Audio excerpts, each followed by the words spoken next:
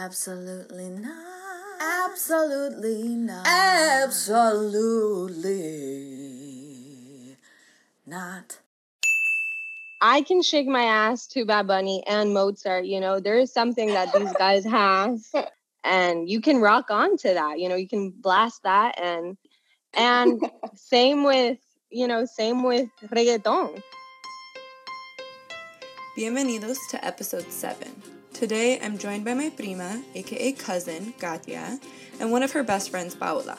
We are going to be talking all things Boricua. That being said, I do want to plug in some super brief history.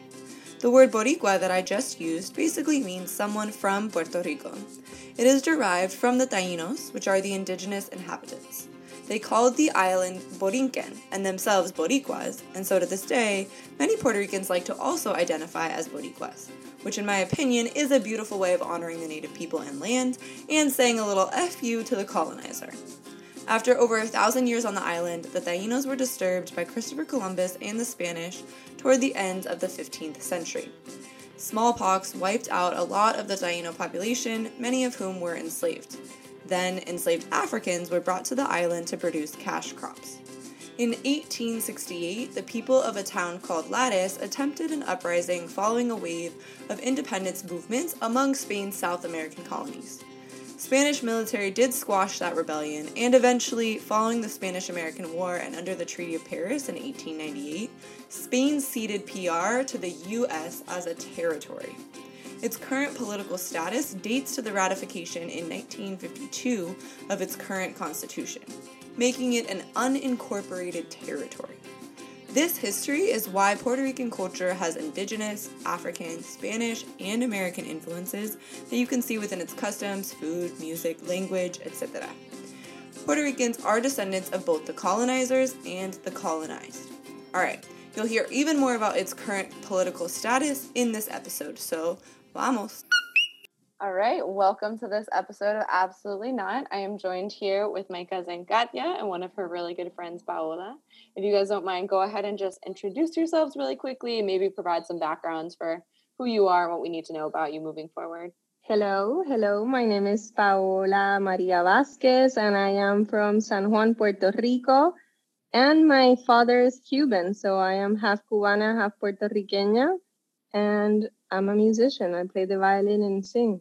Hi, I'm Katia Rayero Interni. I'm Leanna's cousin from Puerto Rico. I'm from Aguadilla specifically. Paola and I actually met when we were 3-4 years old playing the violin together. So I'm also a musician. Excellent. All right, so we need to just start because growing up, being Puerto Rican in California, was surrounded by a lot of people that didn't know the basics, and I can only imagine how many things you both have heard over the course of your life, especially like moving to the States and back from the States. Mm-hmm.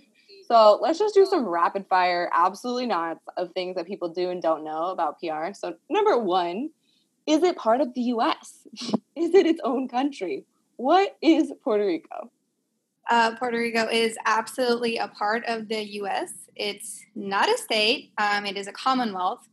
And while we do have representation in Congress, we do not have the right to vote for the president while we live in Puerto Rico. Yep. We'll get into that colony status a little bit later. But are Puerto Rican citizens? Yes, we absolutely are citizens. Yes. And have U.S. passports and can, come to the States and leave the States just like any other U.S. citizen. We are not immigrants is a thing I would like to point out. Because a lot of people say, oh, you immigrated here. No, I migrated, kind of like you migrate a couch from your living room to your room. So just moved, Amazing. And if you move to the States, how long before you can vote for president as a Puerto Rican? I think pretty much as soon as you have an address where you can register to vote. That's great. Yeah. Awesome.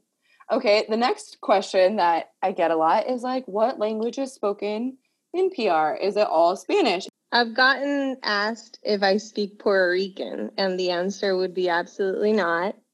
I speak Spanish and English, as you can tell. Right. Yeah, well, we have slang that I think identifies wherever we go. If you hear that slang, that's a Puerto Rican person speaking. Our accent is pretty, significant also in that aspect, but our slang is something that I'd say would constitute our language. Right. Yeah. Mm-hmm. Spanglish, I feel like Puerto Ricans are so adept at Spanglish. Like, I would be willing to bet Puerto Ricans are the best at Spanglish in the world. Spicy food, Puerto Ricans love spicy food, right? You guys all eat tacos. No.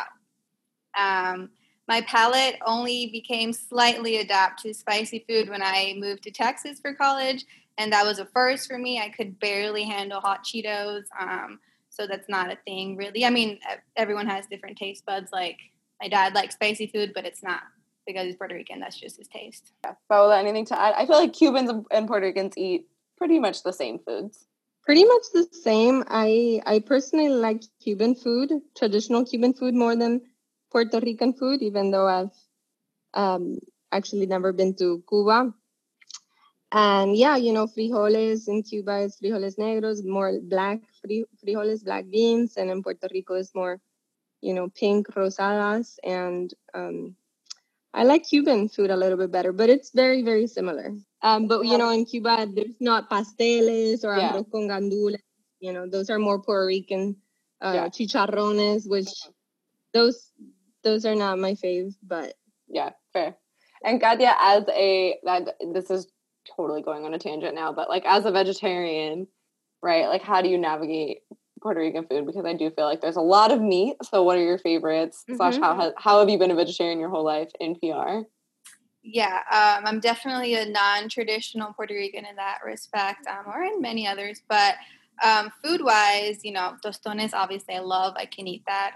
I can eat mofongo as long as it is not relleno de something with meat.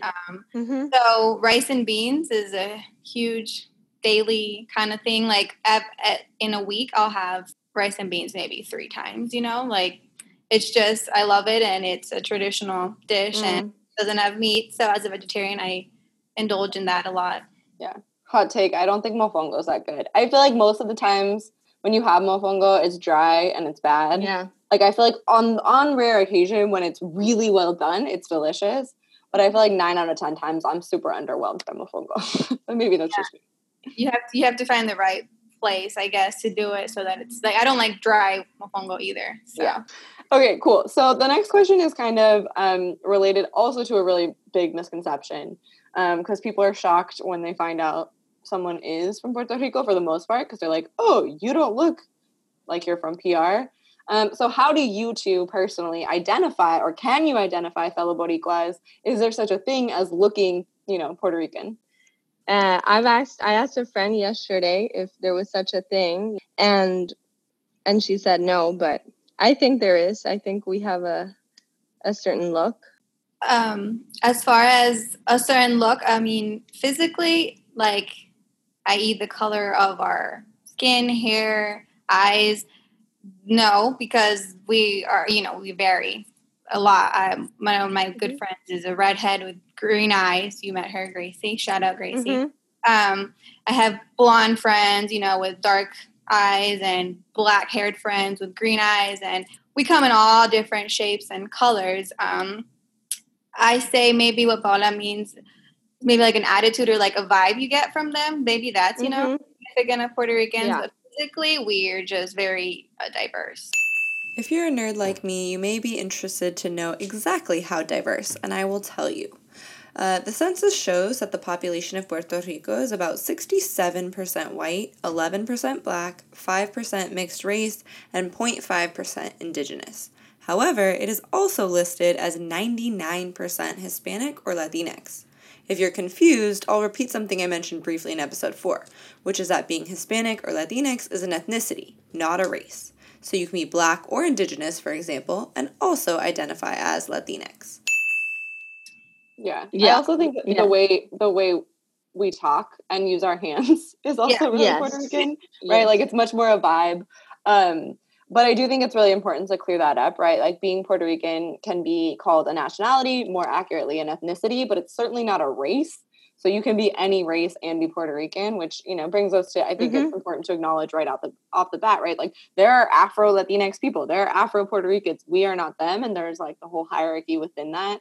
But I do think people picture, like, you know, they have this picture of J-Lo or whatever, and that's how everyone is supposed to look if they're Latina. So that being said, how do Puerto Ricans relate to other Latinx groups? And also, Paola, you're uniquely positioned to answer this because you can speak from like a Cuban perspective maybe as well. But like, is there an unspoken hierarchy, right? Because there are so many Latinx countries.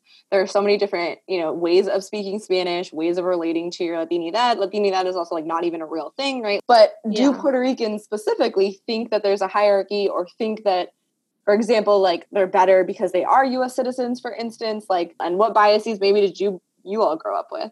I feel that, to also touch on the previous point, I feel that there is a hierarchy within the island, depending on your skin color, and also outside, depending on compared to other Latinx communities. And I just want to briefly, touch base on both. Coming back, I left when I was really young. I left when I was 15.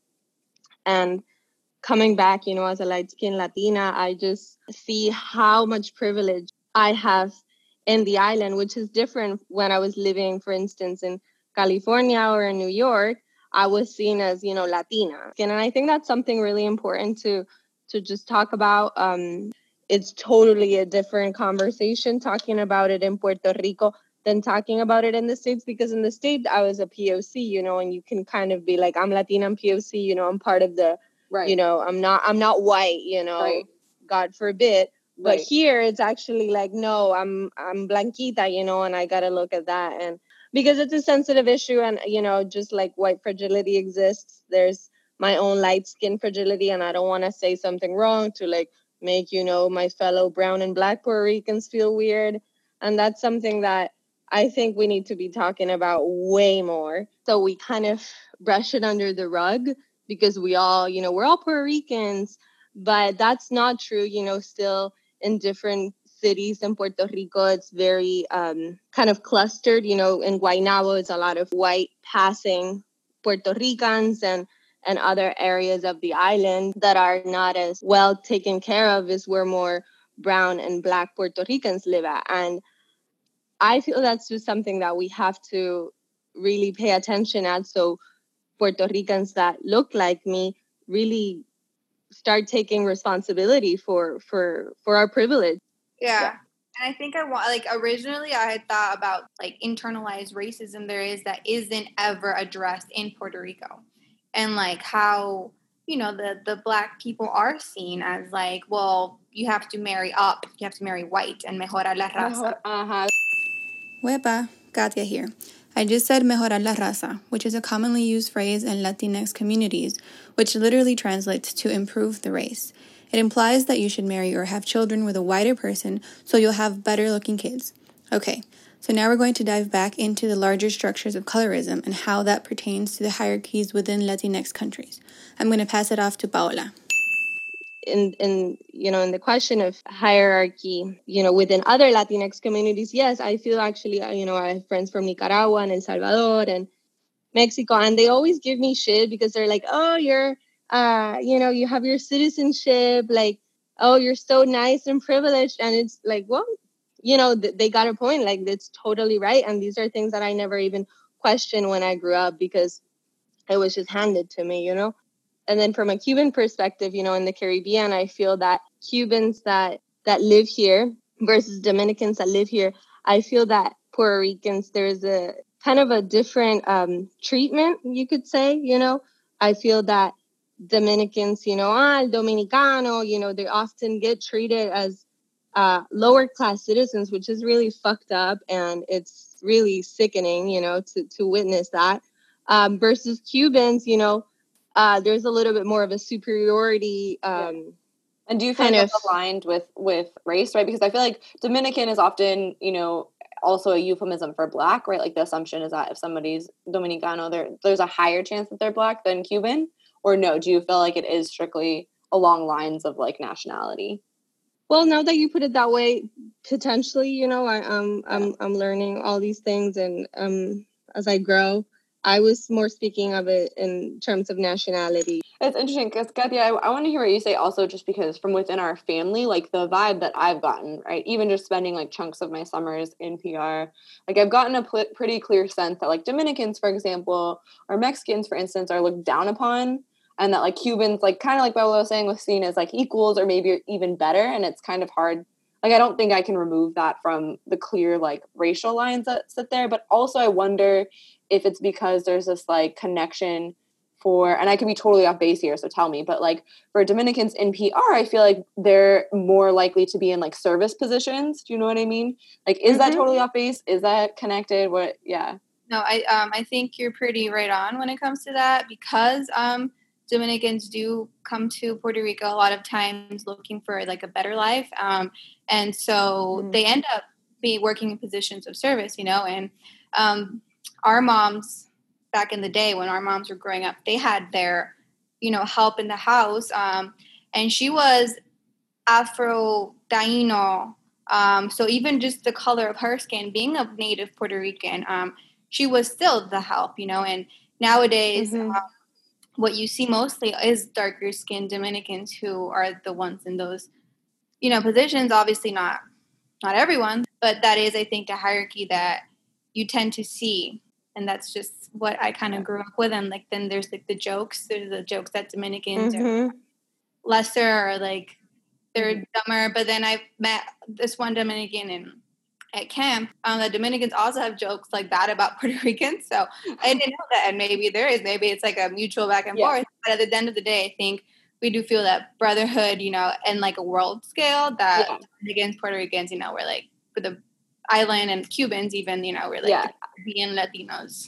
That's a good way to put it, that like, you know, Cubans, Dominicans, Puerto Ricans are like siblings. And so like the disagreements between them, not to say that it's not super harmful and rife with racism and colorism, right? But like that, like when it comes down to it, us versus the rest of the world, I'm using us here, but like, right, those three just being island nations in that particular place in the world, like there's a lot more commonality than difference, I would be willing to bet, right? And you can see that across culture, across food, across the things that you have to face, which is a really good transition, I think, to my next question, which is like, every time I feel like PR has come up in the news, at least in the past like 5 years, it's been about something negative, right? It's often portrayed as a place that always needs help.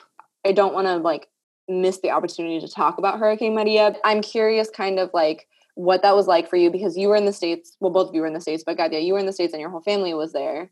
If you don't mind, because I know it was really a really difficult time, but like explaining what that was like for you, and also what it's like now that it's out of the news, kind of how you view how Puerto Rico is treated, Trump with, you know, his Papel Toalla throwing bullshit. Okay, so experiencing it, you know, in Texas when I was in school, it had its own level of, you know, tragedy, I would say. I know nothing probably compared to the people on the island who actually had to go through it. But having your whole family and most of your friends on the island, and then just that psychological damage it does, like not knowing, because since the whole island was like blacked out and there was no electricity, all of the cellular towers were down, you know, I couldn't contact anybody. For like several days, right? For a whole week, at least me. Yeah, I talked to my sister for the first time 7 days after like it initially hit. And it was the longest 7 days of my life. Like, it was awful, like not knowing. And in the news, what you see, obviously the worst of the worst. So you're seeing all of this stuff, and you know, like the lines are down. So you're hoping that that's just all it is, but you don't really know, like the state of like your town, your house, you know, the people. And I think that was a time that really did bring people together. Like, I got phone calls from random people that I didn't even know existed. They're like, family of friends that knew my dad and contacted me somehow to tell me that they talked to the neighbor who said that things were okay. And it was just like really weird, interesting, but you just felt so grateful to this person that you never again spoke to in your life. Like, oh my gosh, they let me know things were okay, at least in my town. We all know Trump is just shitty. And he blames the Puerto Rican people. And it's just like the fact that you're like blaming victims of a hurricane that, you know, their island is a disaster, because initially we haven't had the infrastructure and everything set in place that we should have had, because the U.S. hasn't given us what they owe us, basically, all of these years. Has just continued to rob from PR. Yeah. I think also going back to what you said, like, FEMA obviously is super necessary and has not, you know, was not given to the extent it should have been. But I also feel like there's the portrayal that, like, because Puerto Rico is in this second-class citizenship status, that like it only survives if the U.S. is benevolent enough to help it, which again, like there are elements of that are true. But what you just said is this like really beautiful thing that I think is tied to being Boricua, to being Puerto Rican, which is like people helping each other out. And it's what happens, right, when you're facing a disaster and you're part of a tight-knit community, right? Like I feel like that's the narrative that I got from being slightly closer to the situation, which is like watching how people come together in the face of these situations. And right now I'm like right in this moment, I'm starkly contrasting that with like the state's mentality during COVID. And I think it's really interesting to compare and contrast like the individualism that is so intense in the US, that we have people being like, I'm not going to wear a mask because, you know, I don't have to, and you can't tell me what to do, versus in PR, like your house has just been totally wrecked and you're still going to go out of your way to help your neighbor. Absolutely. Yeah, I think this individualism that is intricate to the U.S. culture and, you know, maybe Western culture, I should say. And it is like each to his own. They're faring how they can. And if, you know, like this whole capitalism, like, oh, you earned the money you have, fuck everyone else. At least during these times of, you know, of chaos and disaster, I do see that, you know, at least the people I know, you know, our neighbors, and at least in that moment, you know, you think, wow, like we really come together as a people, and it's beautiful. But for so long, I thought like, oh, it's because it's out of necessity, right? Like I'm seeing this really beautiful coming together in PR because people have to, like people in the US would do that if they had to. But now I'm being confronted with like, no, right? It's a cultural thing. It's either there or it's not, because the US, you know, inarguably has to come together right now to overcome something. And by and large is choosing not to. And so it's just really like clarified for me that it's not necessarily out of necessity, that it's ingrained, right? Like that it's, I don't know, that's a really blanket statement, but that's kind of how I've been feeling. And I wonder, how does Puerto Rico's status affect your perception of yourself and of PR? I think it wasn't until I left for college that I really had to think more in depth about this question, because in the island, we're never asked to label ourselves as anything other than Puerto Rican. And then the United States loves labeling people and things and everything. So I was asked multiple times, like, well, are you American or are you Puerto Rican? Like, you can't be both. I'm like, no, yeah, actually you can, because I am both. I'm American and I'm Puerto Rican. Even though if I'm asked right off the bat, I say, well, I'm Puerto Rican. And to me, that is supposed to inherently tell you I'm also American if you knew that we were citizens. But like, I don't want to call myself, yeah, I'm American, I'm prideful, you know, but I also think that there is a certain pride in being American and being a Puerto Rican. It's just really complex dichotomy where I guess it's like unfair that I can pick and choose like what's convenient for me to pick at the time. But for the most part, I like, you know, saying I'm Puerto Rican and I'm proud of that. And I do feel that a lot of Puerto Ricans are resentful to the fact that we aren't treated as first-class citizens at the end of the day, because we're not, you know. Politically, it's very complex, but because we're a colony of the United States, you know, that brings lots of problematic elements to that. And as a people, I think I can speak for myself, but I think I echo a lot of the sentiments there that we don't think the United States has been fair to us. Yeah, Paola, I'm curious about your perspective also, having, you know, grown up or been in the States for so long and now moving back.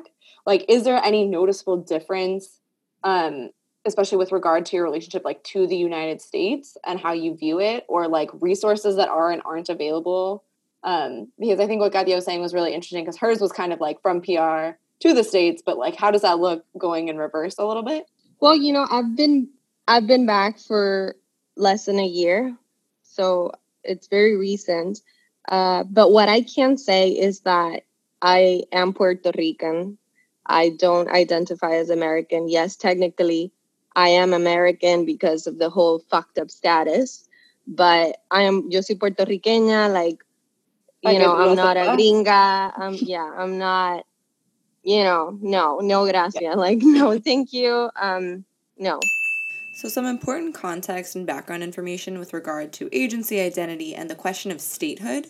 The population of PR, for context, is over 3 million people, which makes it larger than that of 21 states. PR has had 5 referendums on the topic of statehood, as recently as 2017, where turnout was an historic and abysmal 23%, and people subsequently boycotted that vote. In a less contentious referendum in 2012, however, 54% of people voted no to maintaining current political status. And as an alternative, with the options that they were given, 61% chose statehood, 33% chose something called free association, which is actually how PR was defined in its original constitution, and then another 5.5% chose full independence. It's important to note, however, that the language and the non-binding nature of these referendums has made them a point of frustration for many, which Paola is actually about to touch on.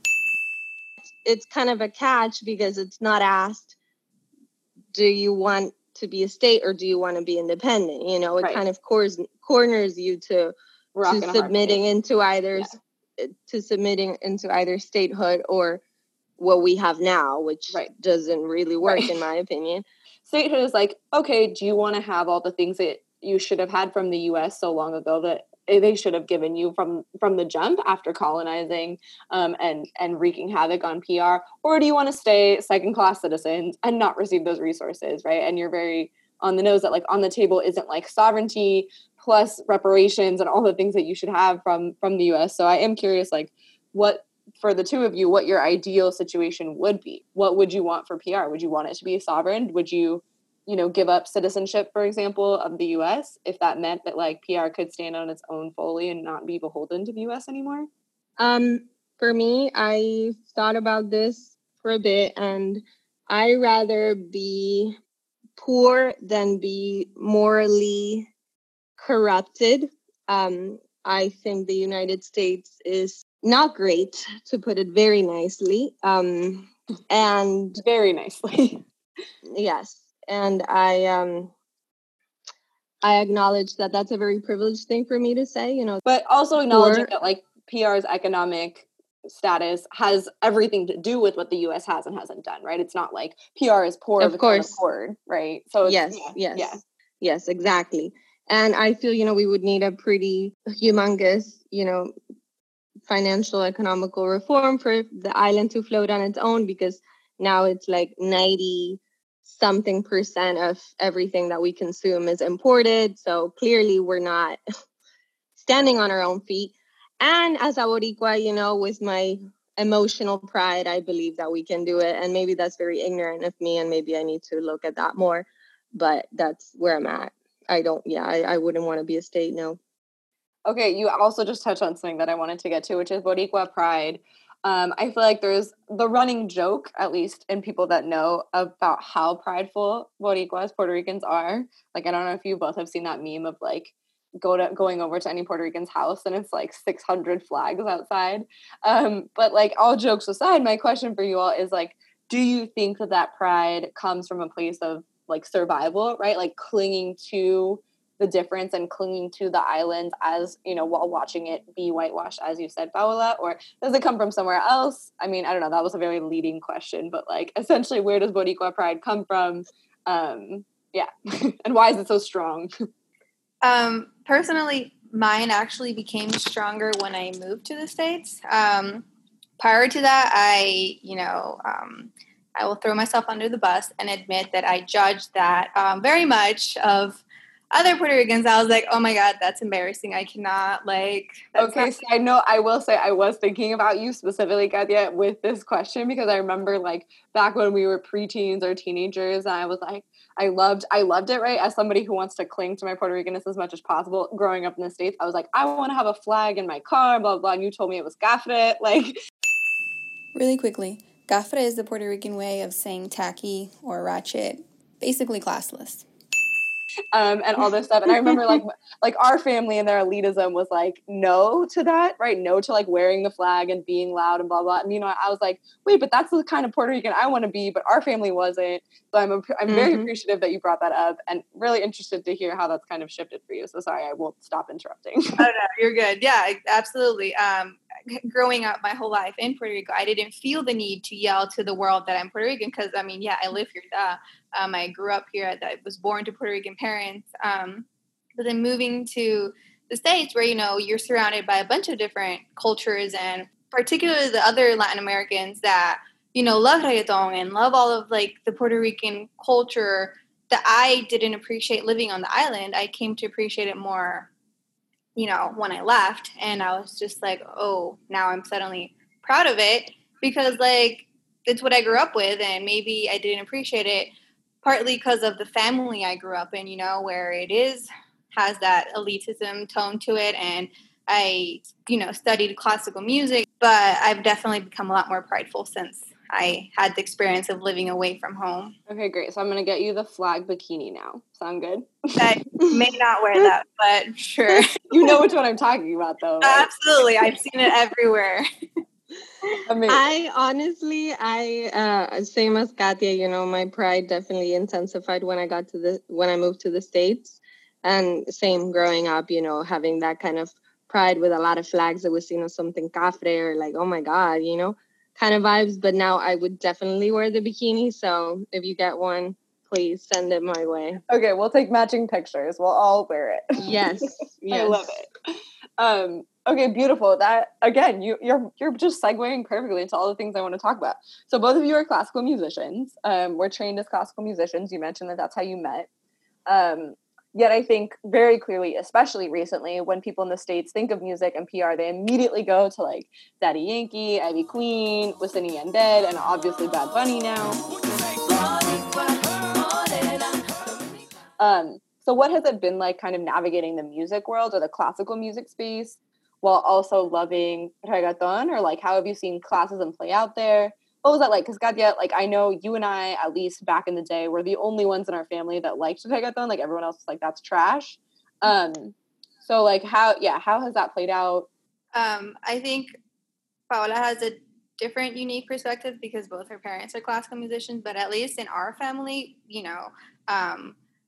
classical music is seen as like superior, classy, educated way of listening to music, and if you listen to classical music, you're most likely educated, but again, I've had sort of trouble coming to terms with the fact that I really do like reggaeton, even though musically I don't see that it has like a huge amount of difficulty, or I don't know what you want to say. It's not very musical in the traditional sense of the word, but right. I appreciate the artistry to it, and to party, like to move, to dance. There's nothing more fun than dancing to reggaeton. So yeah correct, for sure.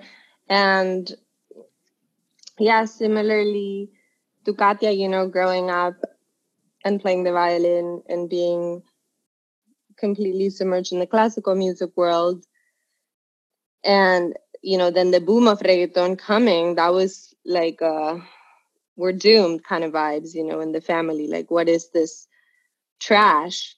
It's interesting. I wonder if it like parallels how people saw like rap and respectability, right, in the States. Like, oh, here goes our society. Like it kind of, right? It sounds like the same kind of thing, like this fear of this music like corrupting a generation. And also again tied to race, but continue. Yeah, exactly. Tied to race and tied to class and tied to, access to education. It's just a whole thing. But I just want to say something for those that don't like classical music or don't like reggaeton, I can shake my ass to Bad Bunny and Mozart. There is something that these guys have. There's something that these guys have in common, which is flow. They got flow. I'm a classical musician and I don't like all of classical music, Mozart specifically, you can blast that and, have a J and a glass of wine and definitely party. And same with reggaeton. Harmonically or theoretically is not obviously as complex, but there is something very liberating about it and very fun and exciting. So I think those that cannot appreciate reggaeton have a little bit of a stick up their ass and like my teacher says, who's a classical violinist, if you cannot find at least one thing to appreciate in every genre of music, you are the problem. You gotta take a look at yourself. 100%. I'm definitely gonna try. I can't say I've tried like Mozart and a J and a glass of wine. Like maybe I'll try that tonight. Like when you said you could take it to it, like that might change my whole life. So I'm gonna try. It's good stuff. I promise. Yeah, no, I believe it.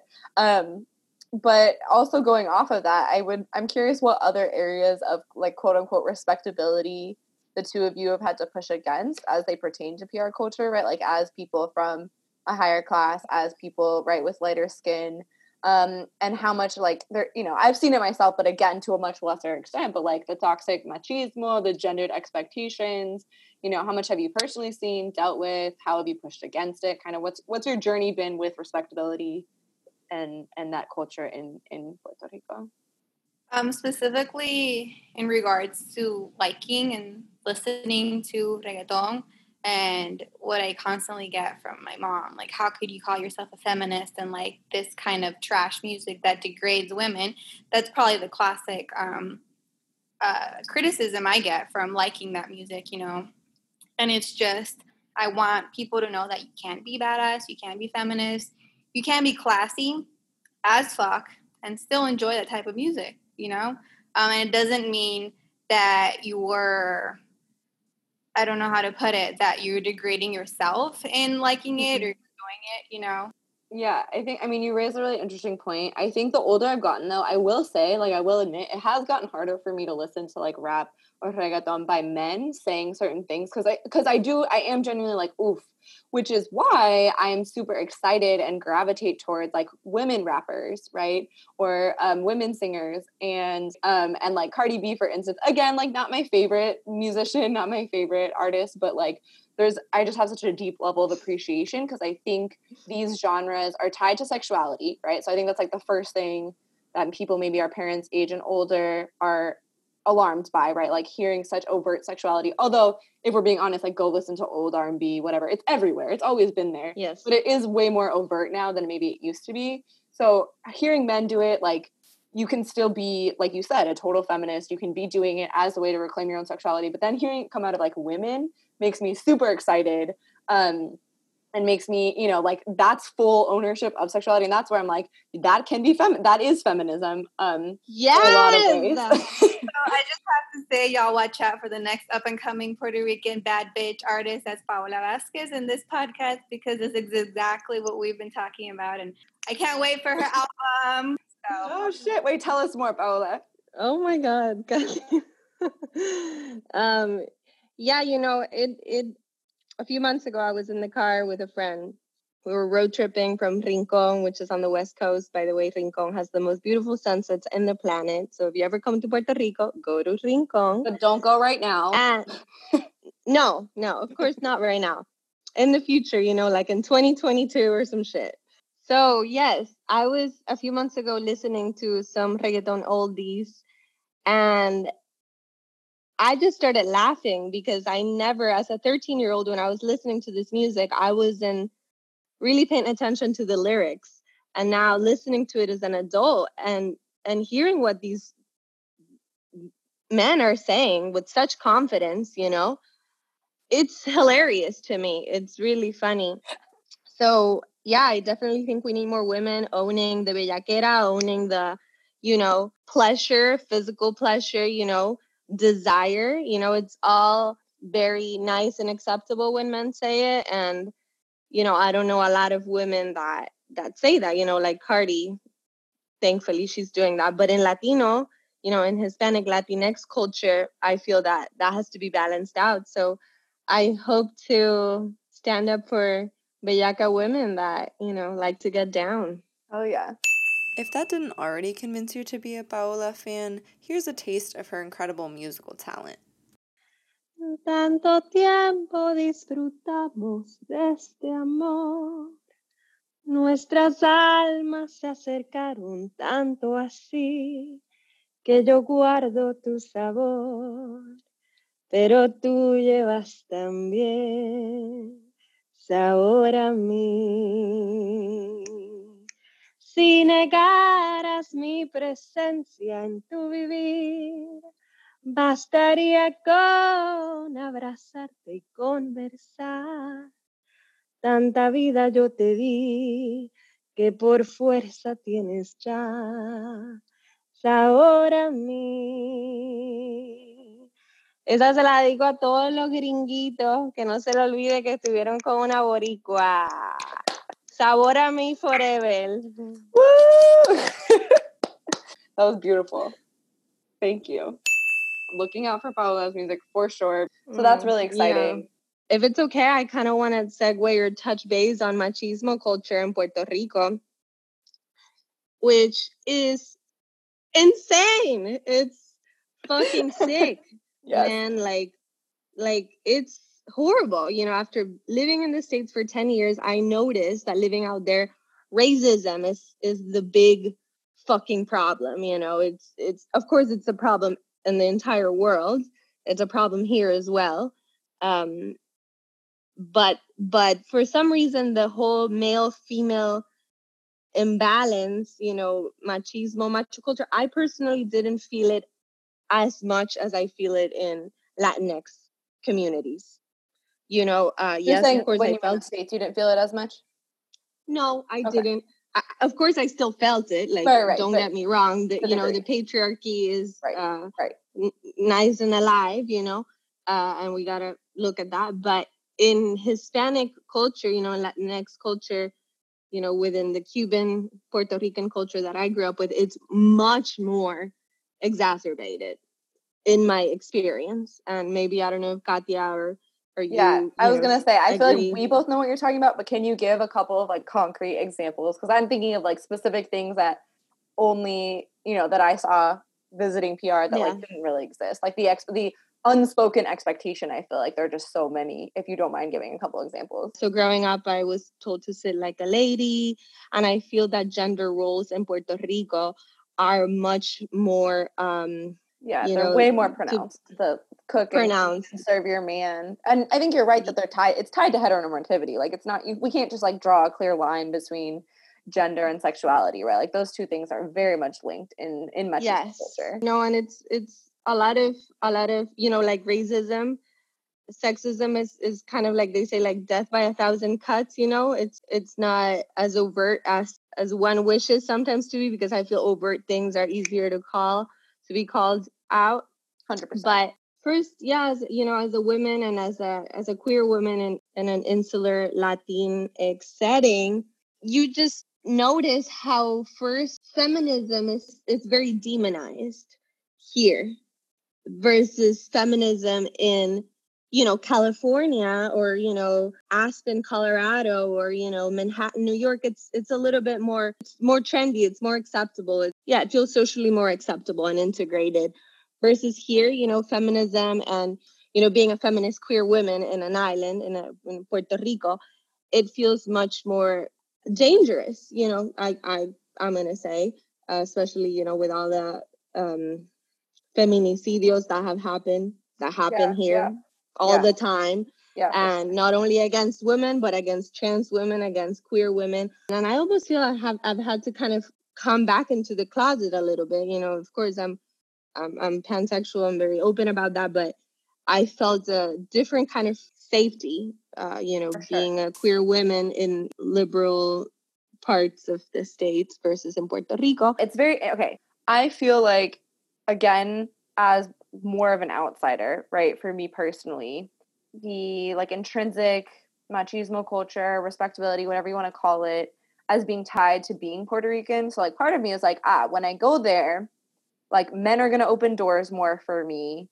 I'm going to be treated slightly differently. And in my head, like that's married to what it means to be Puerto Rican, because everything exists on the island when I go visit, for instance, right? So my question, I guess, for both of you is, if we're going to reimagine what it means to be Puerto Rican, right? Or set me straight, for instance, right? Because that's not necessarily correct.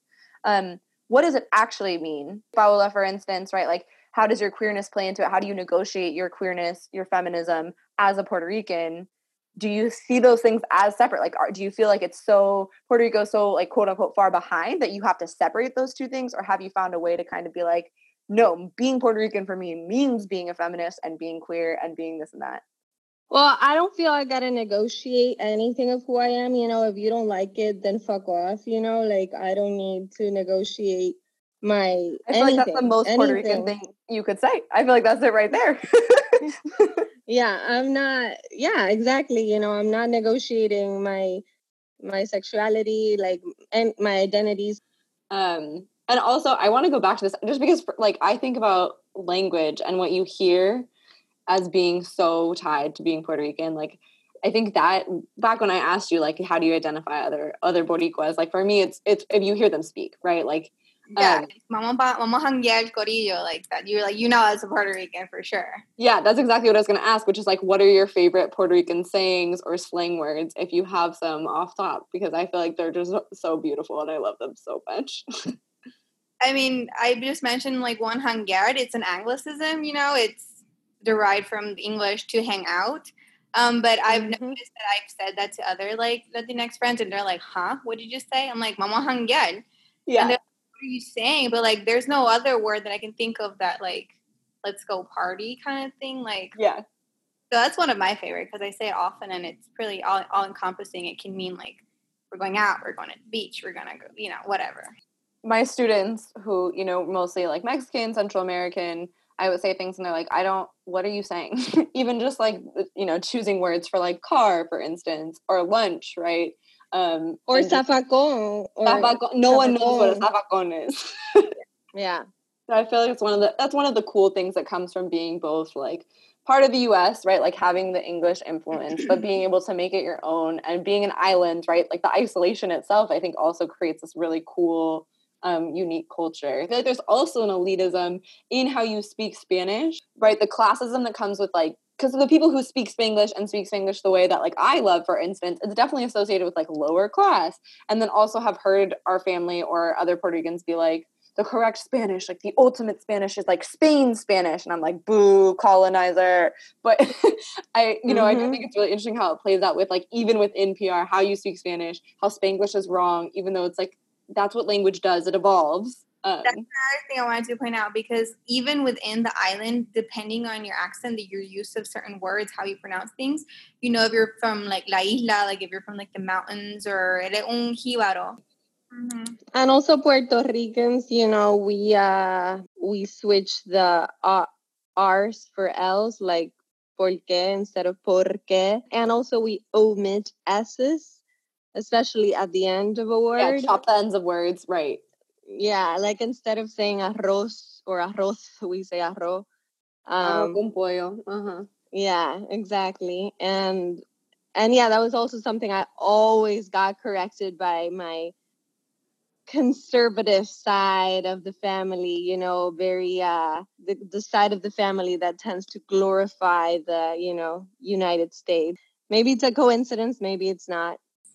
Amazing. All right. Well, either as a recap or anything new, what are your absolutely nots? We kind of covered some at the beginning. Absolutely do not assume that Puerto Rican culture consists only of like reggaeton, because there's a lot more to us. I got a request. If you don't know where Puerto Rico is in a map, please look it up, man. I have been like, where do you think it is? And they're always like, it's here. And then they point to like Panama. Also, Puerto Rico is part of the Caribbean. We're the Caribbean. A lot of people have said, oh, are you Central American? Are you from South America? No, we're Caribbean people. For me, because I feel, being in the States and being, exotified by a lot of Americans, and absolutely not is, do all Puerto Ricans have a big ass? Absolutely not. Like, I'm Puerto Rican, I have a small butt. We have to clarify that because we have Katia in this conversation. But again, going back to like, do all Puerto Ricans look a certain way? Is everybody hypersexual? Is everybody, again, J-Lo, is everybody? No. Just like anywhere else, everybody's different. Yeah. And people, like, at least in the States, they see me and they're like, oh, you're like foreign, right? You look exotic. Are you from Brazil? And I'm just like, no. But what I'm trying to say is that even Puerto Ricans have this misconception which is insane because you live on the island, you see how different people look. But I think they associate the fact that I speak English well and fluently and often. They call me gringa. And it annoys the crap out of me because we speak both English and Spanish on the island. And even though maybe you don't speak it at home, doesn't mean that me speaking English makes me a gringa. Absolutely not for me too. Just because I speak fluent English, like, don't assume that I'm not Puerto Rican. To add another, absolutely not. Like, absolutely do not come to Puerto Rico as a tourist during times of COVID and not wear your mask, because like I feel like people see that as like, oh, they're not part of us, like they're not part of the US, even though we are, and so I can just go on a vacation and then leave fucking COVID there if I want. And then we can't deal with that disaster right now. Like, we don't have the resources.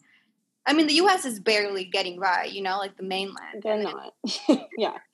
So then an island that has been through so much shit really, really cannot deal with that right now. So just be a little bit more considerate and don't do that. Like, that is just, no.